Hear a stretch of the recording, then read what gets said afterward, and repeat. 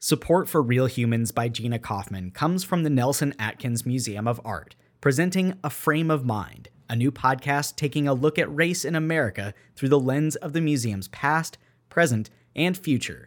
Available now wherever you listen to podcasts. Learn more at nelson-atkins.org. Hey, Kansas City. You're listening to Real Humans by Gina Kaufman, a weekly podcast from KCUR Studios. On this episode, hospitals in Kansas City are very full, making it hard to meet all the medical needs out there, let alone spiritual ones. But chaplains are still trying. People are not used to the phone in their hospital room ringing, so it'll just ring and ring and ring. Between the onset of the cell phone era and the start of the pandemic, bedside telephones for patients in hospitals didn't get used very much. People actually kind of forgot they were even there. But COVID hospitalizations are as high as they've ever been, and these obsolete relics have become important instruments for patient care. Now we're back to, because of the numbers, phone visits. Jonathan Rudnick is a rabbi and community chaplain at Jewish Family Services. He visits patients at hospitals all over the metro. At best, in this situation, we know what room they're in and the phone number to that room. And often, when he calls, the phone just rings. It may not even be within reach of them because no one's thinking about, well, this is something you'll need. In pre-COVID times, Jonathan would find out pretty quickly in person if a patient wanted company, if they were sleeping, if they were busy, if they didn't want him there at all. This ringing phone that no one ever answers brings no such clarity. It offers no useful information. For a chaplain, that's hard, because Jonathan does not do these patient visits out of some personal need to say prayers for strangers. In fact, he jokes that the fastest way to get a chaplain to go away is to ask for a prayer. It's almost like, well, Rabbi, if you need to say a prayer, go ahead. His goal is something much more basic. People come to hospitals almost always for the physical, right? And they got a problem and they need/want to have it fixed. And this place has concentrated all these resources, right? Technology, medications, human experts to do that. So that makes sense. And kind of the unintended, I think, consequence is things get very imbalanced with all this focus on the physical. Something needs to, heal physically. At the same time, it's like, what about the rest of me? What about because we are multi-dimensional creatures. And when one dimension is being related to so intensively, the other ones can get lost. The art, he says, is figuring out what the patient in front of him actually needs. So I kind of tend to look at it as connecting to themselves, connecting to other people, and then connecting to beyond themselves. So that could be God, it could be nature, could be a lot of different things. When no one picks up the phone, there is literally no way to make any of that happen, no matter how profound the need on the other end may be, and that haunts him. Those of us who go about our lives outside hospital walls are trying to process a lot of news from inside that world. It's difficult to comprehend stories of caseloads pushing healthcare workers past the brink of exhaustion. We shake our heads reading stories of delayed care or lack of access to beds causing non-COVID conditions to worsen instead of heal. Chaplains still try to recognize, even in that environment, especially in that environment, the humanity of each person they encounter. They do their best to understand what a patient's condition means to the patient. A chaplain can be someone to talk to, someone to cry with, someone who can help you figure out the whole hospital setting when you're stressed and confused. Trying to do all of that over the phone? It's doing that with your hands tied behind your back. I think the biggest challenge during the whole COVID is... That's Ramona Winfield. Trying to maintain a connection via phone call with family.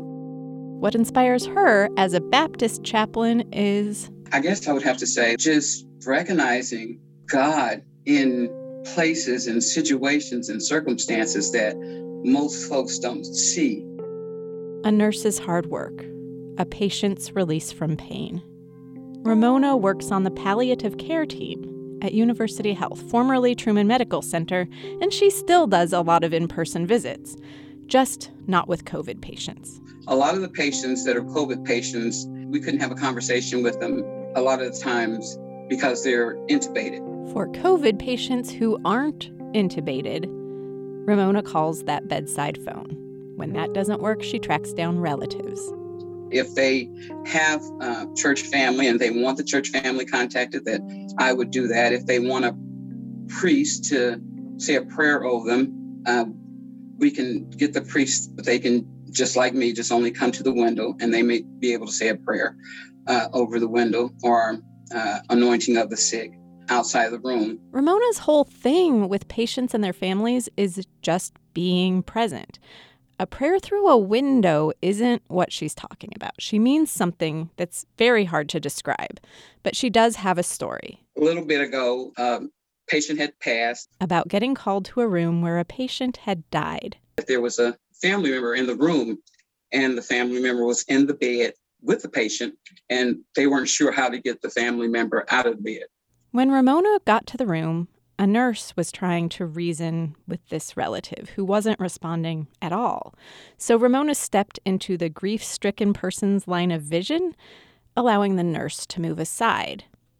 After a couple of attempts to start a conversation, she kind of stopped, took in the scene, and then... And so I began to sing a song, old Baptist song that if you went to a Baptist church, you would know this song. And I began to sing this song, and the family member began to cry, just laid there and cried. And I got some tissue, and I wiped the tears away as I was singing. And then the family member began to talk. He spoke not to Ramona, but to the deceased relative, expressing love, saying goodbyes. And then I told the family member that, pretty soon security is going to have to come up to take the body to the morgue. And so we're going to give you just a few minutes to be with the patient. And the family member was like, okay. Ramona stood in the background humming while the family member took a towel and used it to wipe their loved one's face and hands and feet. As he was doing this, the family member would say, you've done so much with these hands, taking care of your family. You worked hard. And as he wiped the feet, the family member would say, those feet have walked so many miles just to make sure that your children had all that you needed. Eventually, this person who'd been immobilized by grief got up and walked out of the room in peace on his own. That is presence. Not always being able to do that kind of chaplaining anymore is tough, but Ramona's trying her best. She's a people watcher, and that's a trait she uses to identify family members who need a little extra help, as well as family members who want to be in charge. A matriarch or patriarch who needs to be addressed from the get-go. It also allows her to see signs that a healthcare provider is struggling. Doctors and nurses spend time with patients. They naturally go through a process of grief also. And just to be able to recognize that, and especially in time of COVID. Ramona tries to find opportunities to check in with those providers. Just to pay little attention to what's going on and say, hey, we're here for you if you need to talk. She also writes them thank you notes. I may send them a little thank you card and say, we appreciate all that you've done. Your work here is very valuable. The family said this about you, just to let them know that we see what they're going through. As for Jonathan Rudnick, he isn't in one hospital day in and day out. He goes everywhere. So he has less information about what's going on behind the scenes when that phone is ringing. Not long ago, one of the volunteers on his team had been trying to reach this one patient for 2 weeks, and then finally learned the patient was on a ventilator. The volunteer felt really helpless.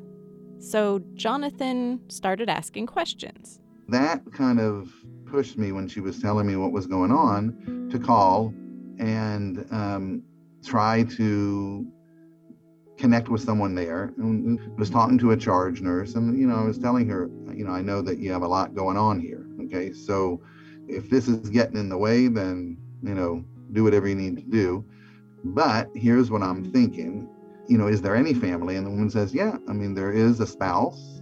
And I said, could you give the spouse my name and cell number and let the spouse know that this is available, and no pressure. No, they don't have to call. Jonathan doesn't know if that family member will end up reaching out to him or not. But at the very least, they will know. You have someone else from the community who's come to check and see how you're doing. It may not be the level of connection that chaplains are used to, but it is something.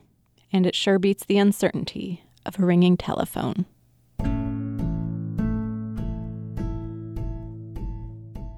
That's it. Thanks for listening to Real Humans by Gina Kaufman. And I know it's a heavy one, but can I just say that as of this episode, we've been making this podcast for a whole year? Woohoo! I want to thank everyone who's been a part of the team now or just helping us get started. Mackenzie Martin, Barb Shelley, Gabe Rosenberg, Mike Russo, Krista Henthorne, Cody Newell, Byron Love, Carlos Moreno. You all rule. The music on Real Humans is by Blue Dot Sessions. You can subscribe everywhere. And Ramona, the chaplain, wants everyone to know she does not take singing requests. So I cannot hold a note, but I love to sing. And the Bible tells us to make a joyful noise. So as long as I can make a noise, I'm okay. Take it easy, Casey.